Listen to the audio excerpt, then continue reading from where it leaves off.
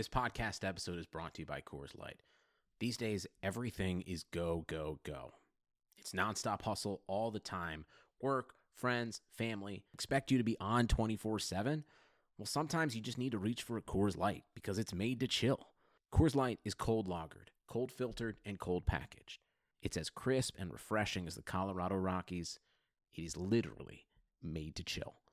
Coors Light is the one I choose when I need to unwind. So when you want to hit reset, reach for the beer that's made to chill.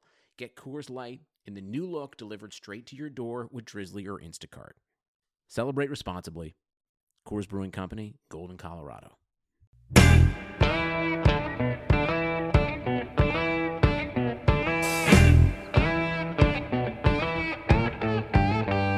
Hello and welcome to Front Office Features. I am Rob Crane, and today we've got a guest, and his name is Brian Abraham.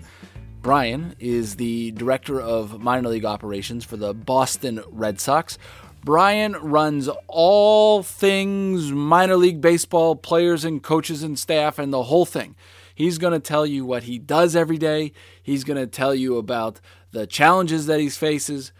He's going to answer the question, how do people get a job in baseball operations? He's going to answer the question and give you the answers to the test. He's also going to tell an amazing story about how he was the BP pitcher for Jose Bautista when he was in the 2012 Home Run Derby at the All-Star Game in Kansas City. Bautista came in second, and how nervous does Brian have to be throwing BP in front of 40,000 people or however many Kauffman Stadium holds, plus the millions and millions and millions of people that are watching on television? It was a great story. Brian was wonderful, and I hope that you enjoy this podcast.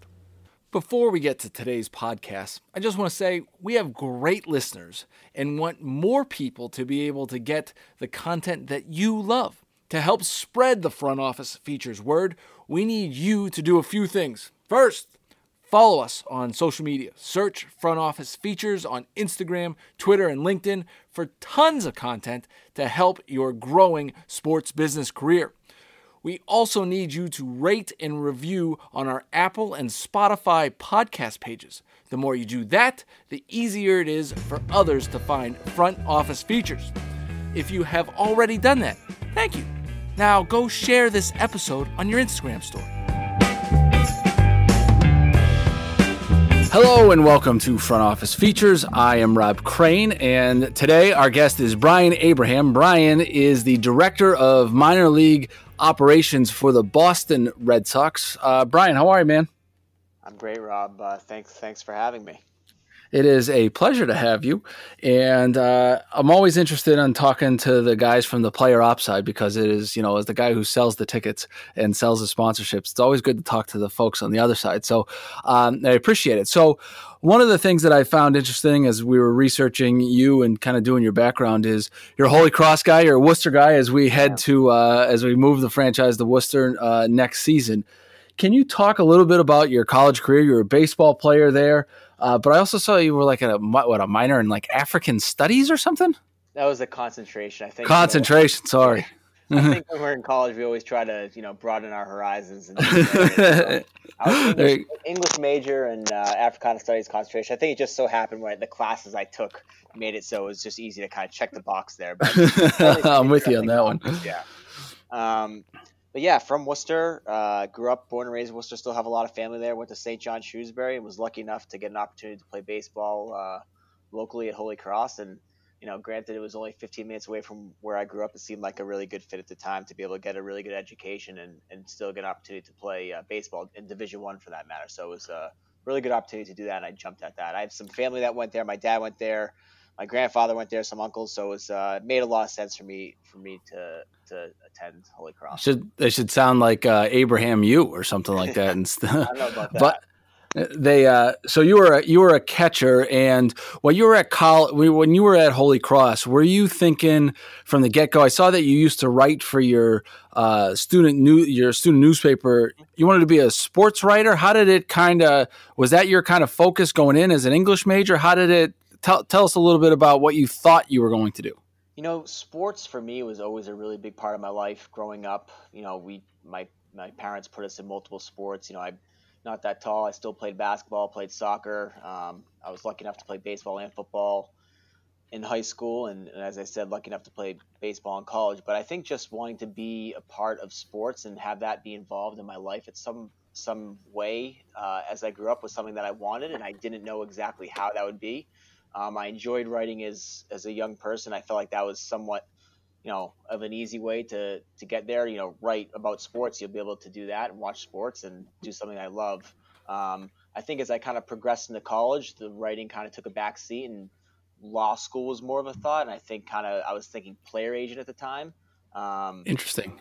that was So my initial thought, but obviously things change. But I think just kind of any way to stay involved with sports was really what I wanted, because I think what we try to do is stick with our passion, and if you're able to do that for a job, I mean that's ideal.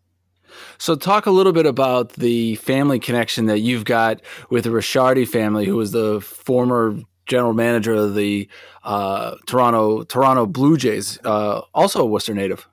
Yeah, so I've known JP for a long time. He grew up with my dad and my uncle, so kind of our families have known each other for a long time. I think a lot of people will tell you who are in professional sports, the right place, right time type of opportunities. And I think just knowing JP was great. He actually had hired my uncle to work for the Blue Jays as an assistant trainer a few years before I actually started working for them, before I left school. So there was already some family connection there.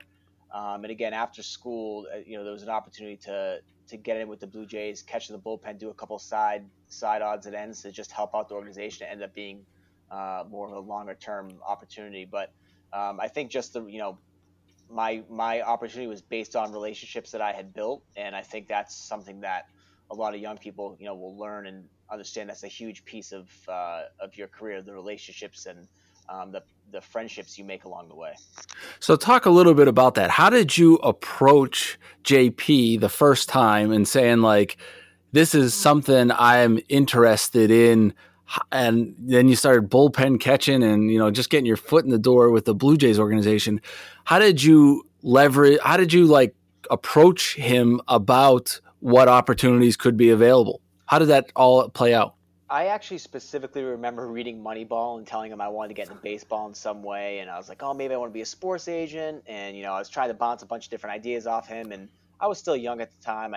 But he just, for me, the biggest thing for him was to tell me to just maintain your interest and work hard in school and see what happens. And when I went to with the Blue Jays, the opportunity I had in spring training was basically just to help out. They needed an extra body. I was unable to play my senior year at Holy Cross, so I was able to go down to Dunedin, catch bullpens, like I said, do some odd jobs. I ended up learning how to do some video work and some basic statistical analysis, and just really worked hard. Tried to build relationships with some of the players, the staff members, and kind of kept my head down, thinking it was going to be a 2-month thing, and I'd go back and come back to Worcester and graduate and go from there. But what ended up happening is at the end of spring training, JP asked me if I wanted to join the club for their first road trip, and that was a no-brainer for me at the time. Yeah, of course. The conversation I remember him asking me, is this something that would interest you? And I remember saying yes, and he said, well, what was this? Was it a bullpen catching? It was, he asked me to do video at the time. I guess at the time, being kind of a video coordinator was relatively new. It was handling the program that the major league teams use to watch a video within games, as well as some basic stats. A fairly new role at the time, and it would still be catching bullpens, throwing batting practice, so kind of a multifaceted role that I was just able to do because I was fresh off the field as a player. But just something that I was able to jump into, and I said I wanted to do. And I remember him telling me, he said, if you had to think about it, this job wasn't for you. And I think looking back on it, just the amount of hours and the time from that first year and the learning experience I had, certainly that was the truth. It was a lot, but something I jumped right into. I was really scared. I was, I think, 23 years old, all of a sudden in a major league clubhouse, but it was something that started the foundation for my career in baseball. So how did you handle that? You're 23 years old, you're in a clubhouse, and it's it feels like your dreams have come true at 23 years old. How did you say, this is a job and I just need to go about my business and do it to the best of my ability and not proverbially geek out and be like, oh my God, I'm in the Blue Jays clubhouse. Yeah, I think there were some times that happened, but it was I tried to keep that to myself, obviously. I was very lucky. I had a really good support system, whether that be my family back home, my parents. Like I said, my uncle was an assistant trainer, so he was someone I really relied on heavily, the ins and outs of just being around major league players. We had a really good bullpen catcher who's actually still there at the time, Alex Andropoulos, who was very helpful. And, I was very lucky. I was around a lot of, older veteran major league players that probably a group of guys that aren't really around anymore. Roy Halladay, AJ Burnett, Troy Gloss, Frank Thomas, BJ Ryan. I mean, some pretty big Greg Zahn, some pretty big names. And I think once I kind of earned their trust and their understanding of that I was there to help them and help the organization, I think that really set the table to really make my mark. And they let me into that fraternity of professional baseball, because it's certainly one that is intimidating. And you have to earn your way in. And I know there were definitely some bumps in the road along the way, but I think, like I said, my values and my support system at home and the support system I had within the organization was a huge piece to allow me to kind of grow in that role. We talk a lot about this on this podcast, is providing value. So what kind of value did you provide guys like Troy Gloss and Frank Thomas that allowed them so you have your opportunity that allowed them to trust you to take it to the next level? Mm-hmm. I think a big thing for me that really was beneficial as a young person in my career was the on-field aspect. I know not everyone is able to do that, but at the time I was able to catch bullpen, so guys knew I could throw baseball. I was able to throw batting practice. So whenever I was off the field at the computer, whether helping them with video or providing them some scouting reports, I think there was a natural trust factor. Like, okay, this guy's not just some guy who's coming in here telling me what to do. He knows how to play baseball. He understands the game a little bit. He's, whether or not I was wearing a uniform or not, he's wearing baseball pants, and felt like they could trust me. So I think that was very helpful for me at the time, just with the older guys. But I think just the work ethic and the ability to kind of be seen, not heard, but still work hard, be able to answer the bell when someone asked you for something. I think that was the key, because, all these guys want is to improve and do well for themselves and, be better baseball players and help the organization win a championship. That's the ultimate goal. And if you can show that you're able to help them, I think that's the key.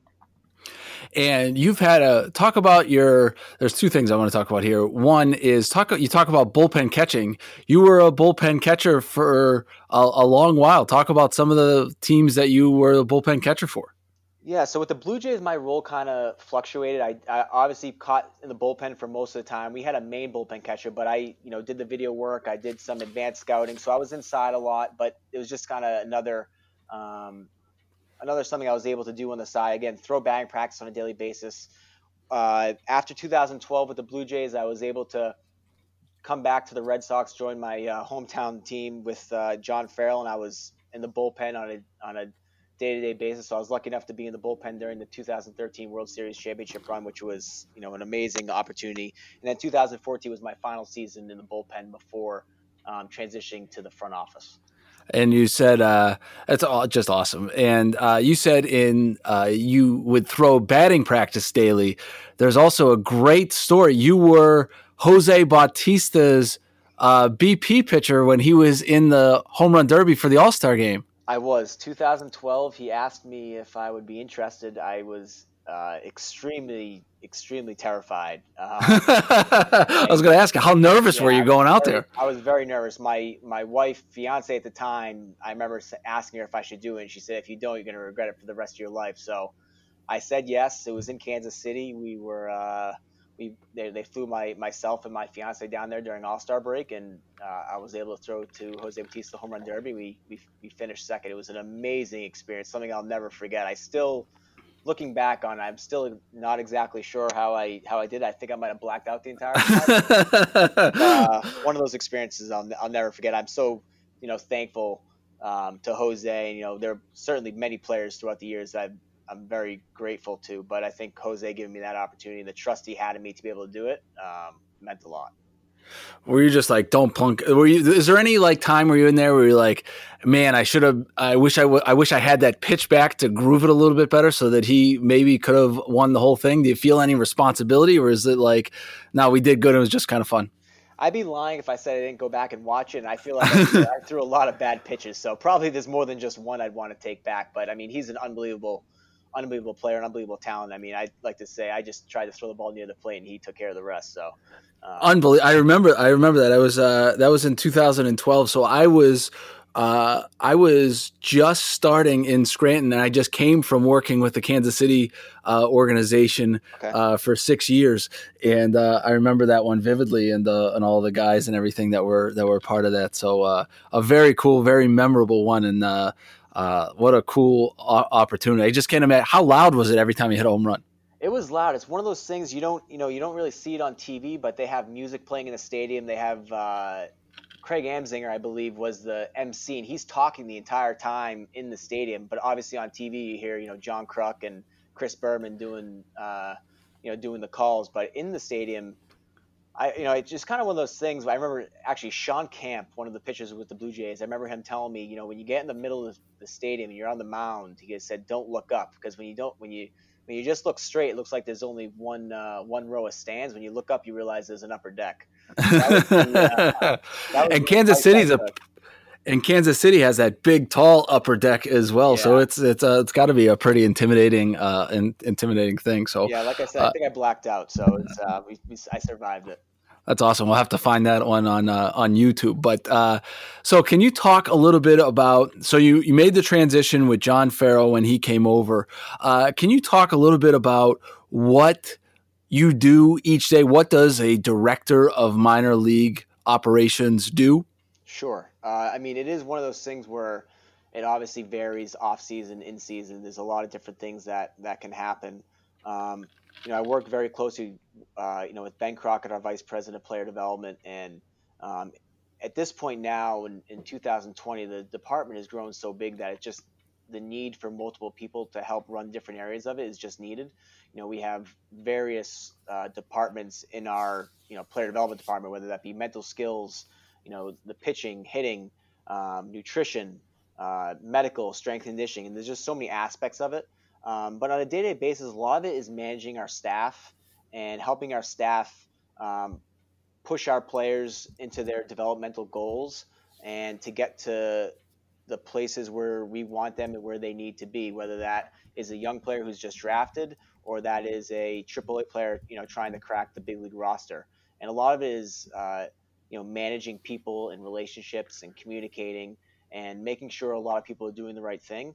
Obviously there's some baseball, involved there, and there's some evaluating and there's some scouting and valuing players. But I always like to say a lot of it is relationships and teaching and making sure guys are doing what they're supposed to do and allowing our staff and the people we've hired beneath us to do what they do best. And that's coaching players. That's showing players the right way to behave on and off the field and progress as young men and as young baseball players to hopefully be Boston Red Sox for a long time. And when you're doing this, when you're evaluating and when you're communicating and when you're continuously building trust with the different players who are throughout the different levels, in all honesty, you're a young guy. And how does being closer in their age rather than being 65 years old, how does that relationship, how does that dynamic work, and how do you feel it could be beneficial or detrimental? Yeah, I think the game has, over the years has transitioned to a little bit more of a younger game, and that's on the player side and that's on the office side. I like to think, as I said, the relationships are so important, and to be able to relate to players, whether that be just understanding, what they've gone through recently with families or as a young kid going through school or the hardships that they're having. I think being able to relate and talk to guys on a person-to-person level is so valuable. And I think building that trust, no matter what your age is, if you can show the players that you're there to help them and that you care, I don't think they care if you're 15 years old or if you're 50 years old. It's about helping them to achieve what they want to achieve, and that's to be Major League Baseball players. And I think at this point, I think the beauty of it is age at the time in the game is really a non-factor. You know, whether, like I said, whether you're young or old, I think the information you bring and the value you bring to the player and to the organization and the everything you can provide the players is what they're looking at. They don't care when you were born or your experience. They want to know how you can help them, and I think that's one of the best things about where baseball has gone.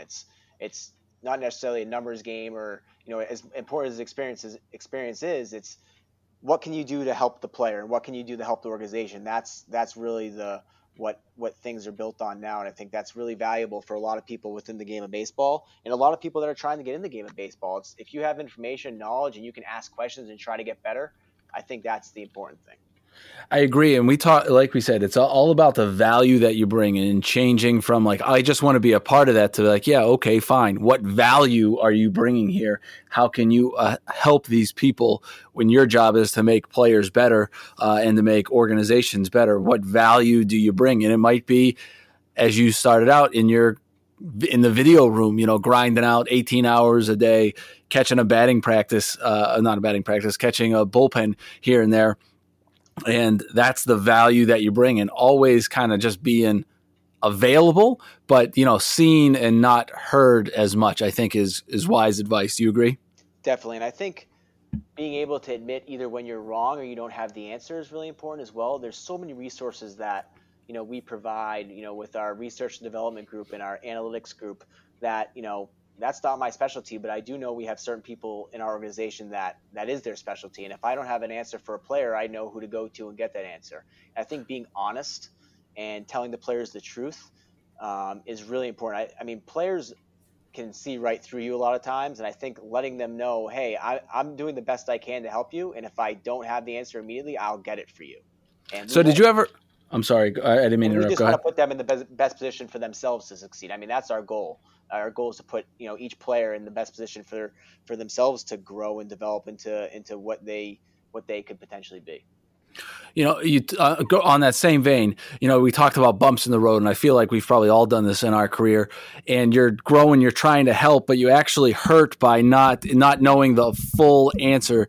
Have you ever made that mistake before, and how did you combat that? I mean, I've probably more times than I wish to. I think that's something that just happens in our jobs on a daily basis. Like I said, I think the key is trying to be honest.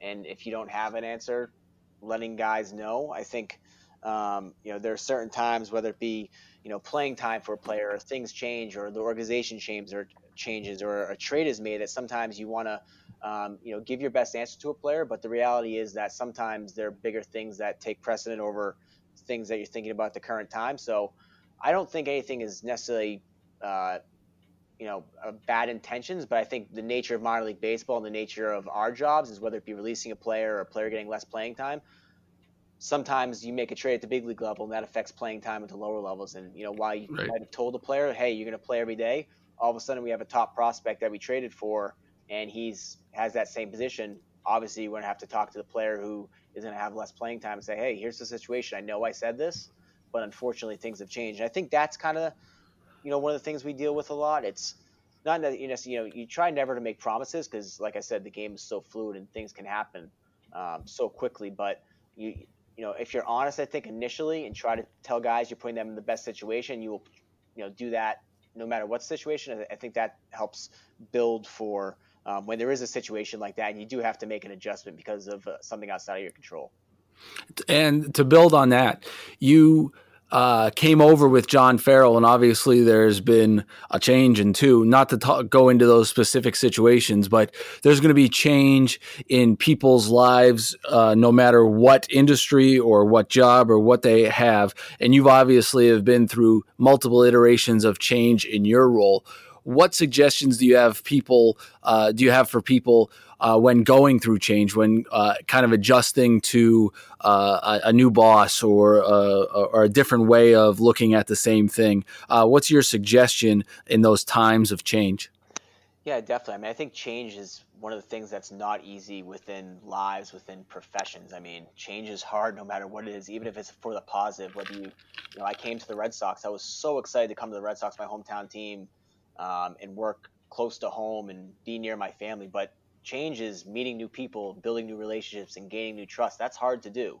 So to me, the best thing is to be yourself and be who you are, because as long as that stays consistent, you can handle things and take care of the things, control what you control, and let everything kind of play out. Because if you're trying to be someone you're not, that's eventually gonna come out at some point, and it might not necessarily be for the positive. So if you can stay true to yourself, your beliefs, your values, to me that's so important. And I think the people I work for and the organizations you work for will notice that. And if it's a and you believe in yourself and you're good at what you do, I think the truth will kind of come out, and you'll be able to be successful no matter where you are, what that change is. I think too, when you're at change and saying something similarly, is you've got to believe in yourself probably more so during the times of change, because you're going to be evaluated, and you've got to believe that what you are doing is the right thing. And I think communicating that belief in, doing a good job in what you've, worked your way up to, I think is, believing in yourself and double downing on yourself really is the way to go during those times of change. Definitely. I think, I've been very lucky to have really good, to work below some really, really good people. I was with Cito Gaston. Well, actually, John Gibbons was the first manager, then Cito Gaston, then John Farrell, then moving to the office, Ben Sherrington, Mike Hazen, Dave Dombrowski. Ben Crockett's been my direct boss for a number of years. And to have someone like Ben to be the guy who's providing feedback for myself, honest feedback, constructive criticism on a daily basis, is so valuable. And I think that's even more valuable when you're young, because trust me, there's still plenty of things I'm working on a daily basis. And I think there are plenty of people that have high up roles that will say the same. But to have someone that can provide that feedback honestly and know that they have your best interest in mind is so important for people's careers. And I think that's really what helps people progress and become better in the workplace, and better people outside the workplace. And we talk about that a lot. It's nice to have Boston Red Sox on your resume, but without guys like Croc, it's not the same Boston Red Sox, if you will. So it's not only just choosing the name on the front of the jersey, if you will, it's choosing your boss and how important those people that you work directly with, how important they are on your career. Definitely. I think, the Red Sox itself has its own culture, but I think, player development within the Red Sox has a long, strong culture of development and progression of young people within the organization, whether it be, Theo, where it started with those young teams, with those young homegrown players, and then Ben Sherrington, Mike Hayes, and Ben Crockett. I mean, those are some big names within the industry, and people that, really care about the game and care about the people below them. To have those people in your corner, I think is really valuable. And to know that they've been through ups and downs in their careers and their experiences, and what the information and the thoughts and critiques they have for you are based on what they've gone through, is so helpful. And I think allows, personally myself to make those adjustments, and know when Ben makes a comment or has something to say to me, I can take it and run with it, because I know the experiences he had has allowed him to make those comments for the better. Right, and I obviously know Croc very well. He's a great guy, and you're in wonderful hands. To switching subjects a little bit, I've even put myself back in these shoes 15 years ago when I graduated college.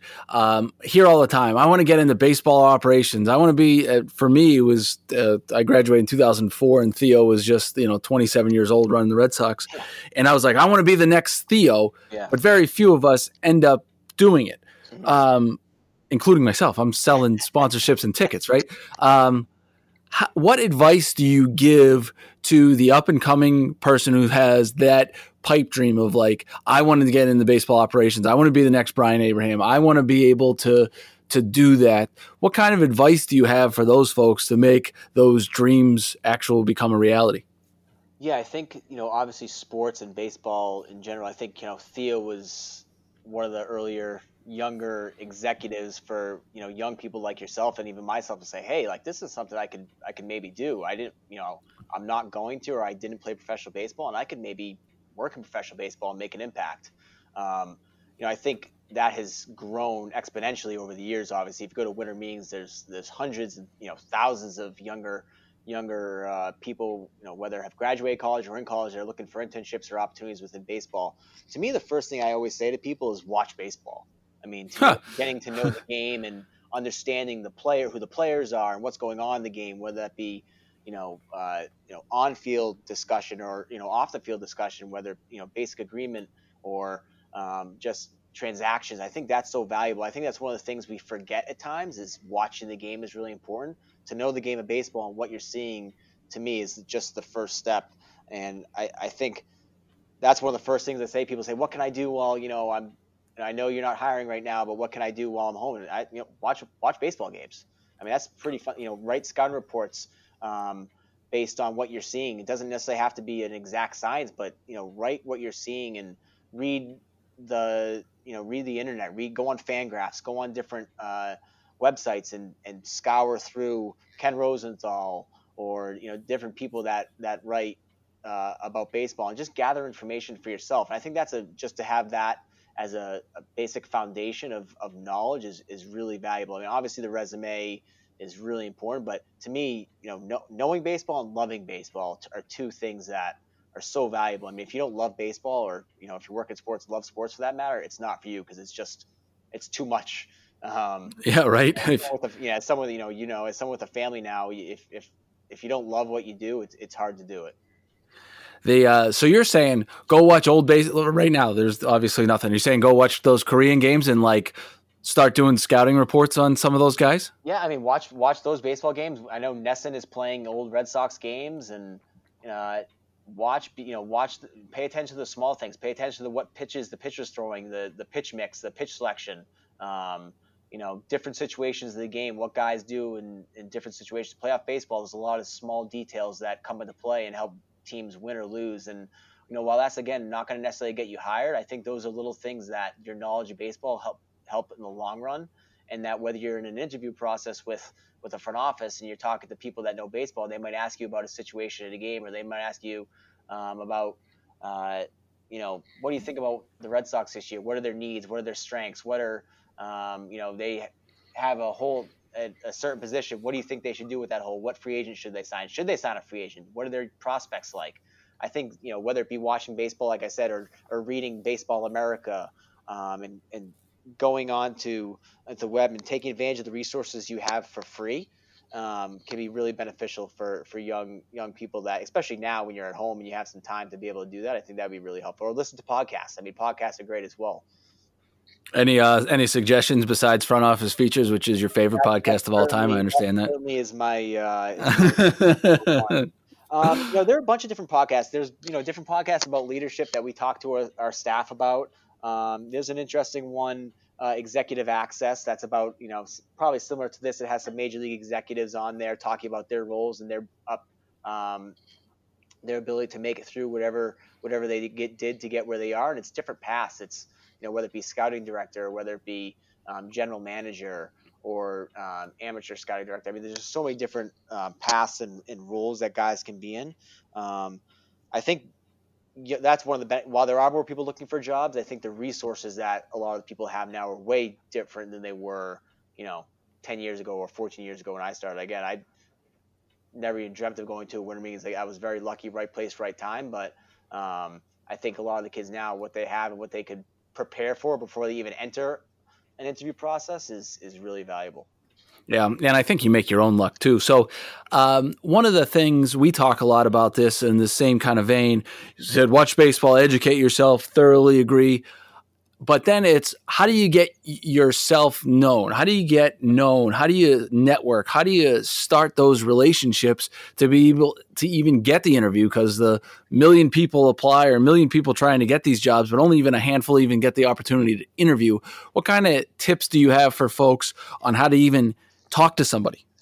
Yeah, definitely. I mean, I think, as I said, we get a lot of resumes every year. I think experiences are great and the knowledge of baseball is great, but I know one of the things that we always look for people that have different backgrounds, different skill sets, different experiences, whether that's maybe an internship in a different area of, whether it be a business internship or whether that be, you traveling abroad and working somewhere abroad. Being bilingual, knowing Spanish fluently is extremely valuable, and I guarantee if you're bilingual, you'll get a second look. We'll take a second look at that resume. But I think while baseball is important, and have that where you went to school is important, and being a member of the baseball team is important. But I think just the different experiences, the willingness to kind of think outside the box on young people's end. Maybe I can't get a baseball internship, but maybe I can get an internship doing something that have similar skill sets, whether it be a leadership type internship or a job, whether that be grinding out somewhere and working really hard to make money to go to school. Different things like that, I think, are things that we look for. And it's not always just cookie cutter. It's not just go to a good school, work for a baseball team. I want to get a job in baseball. I mean, that's certainly great. I think there's certainly plenty of people that will say, hey, I worked my butt off, went to a really good school, played baseball in college, and I got a really good internship because I'm smart. I mean, there are certainly plenty of people like that. But then there are also a lot of people that maybe have a background that maybe they had an internship at a law firm, or maybe they had an internship on Wall Street, and all of a sudden you're saying, hey, this guy brings something a little bit different to the table here. Why don't we see what they bring in an interview and the different thoughts and ideas they have? Because I think for us, one of the important things is you don't want everyone to be the same in the office. You want different thoughts, Right. different ideas, people that think differently than you do, that can question you. And I think that's what really sets an organizations apart from others. The ability to challenge each other and challenge yourself is really important to progress going forward.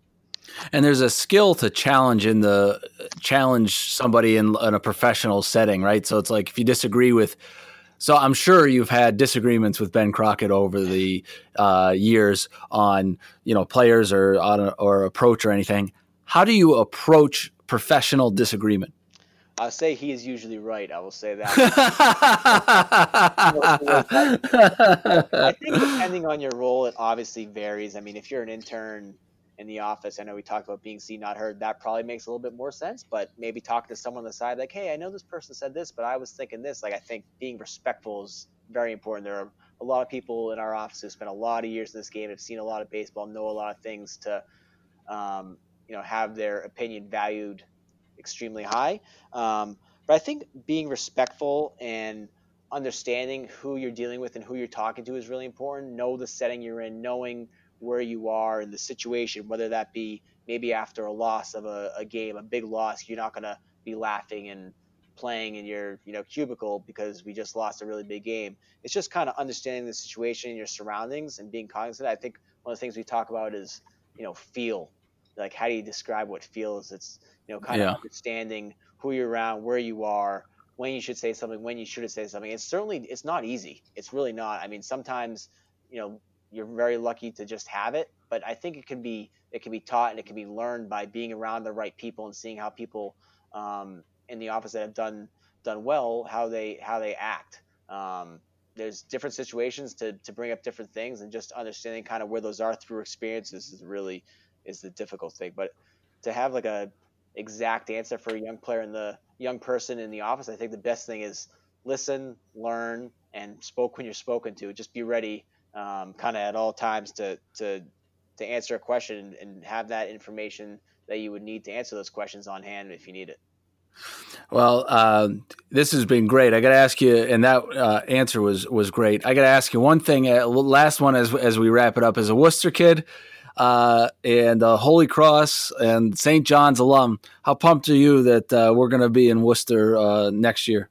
Yeah, I mean, obviously, I know Pawtucket has been such a huge piece of the Red Sox, and we value the relationship that we have with them, and still excited for hopefully a year of baseball, or at least part of a year of baseball this year. But certainly I will say I'm somewhat biased having my family there. Like you said, going to school there, and I drove by the area where they're building Polar Park. I mean, I can't even tell you the number of times I had grandparents that lived in Grafton Hill and Vernon Hill, which is right through Kelly Square.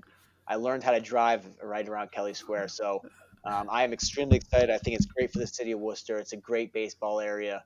A lot of really good people, and I think it's going to do really well. The passion and the excitement, I think, is going to be just outstanding there. And I think the fan base is going to be excited. And I think the product, with the players we provide and the championship caliber organization that we have and the players that we develop is just going to add to that. To be able to have the Red Sox there and a winning organization and players that are close to being Red Sox players, as well as just players that are going to be young and exciting to watch. I mean, it's going to be tough to beat, and I'm really excited for it. Not to mention the park is going to be gorgeous and the amenities are going to be beautiful. And I think it's going to be a really, really big piece of what Worcester's trying to build. Yeah, I can't wait. Excuse me, I can't wait. I've luckily been a part of 2 other ballpark builds, and this being the third.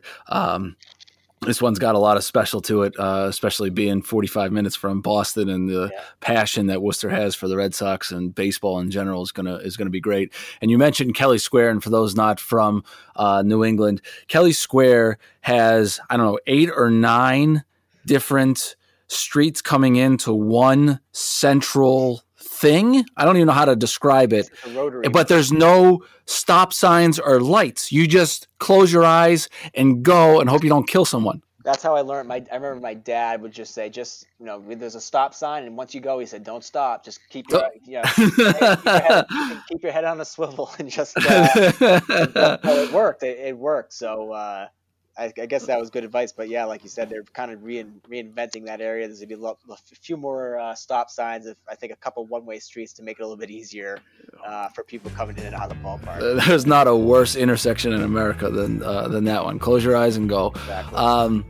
Brian, I can't thank you enough for joining us today, and I thought our conversation was fantastic. So I really appreciate it, and fingers crossed we can get playing here soon. And again, a million thank yous. Of course. Thanks for having me, Rob, and hopefully looking forward to watching baseball sometime soon. Amen, buddy. Amen. Talk to you soon. Okay. Take care.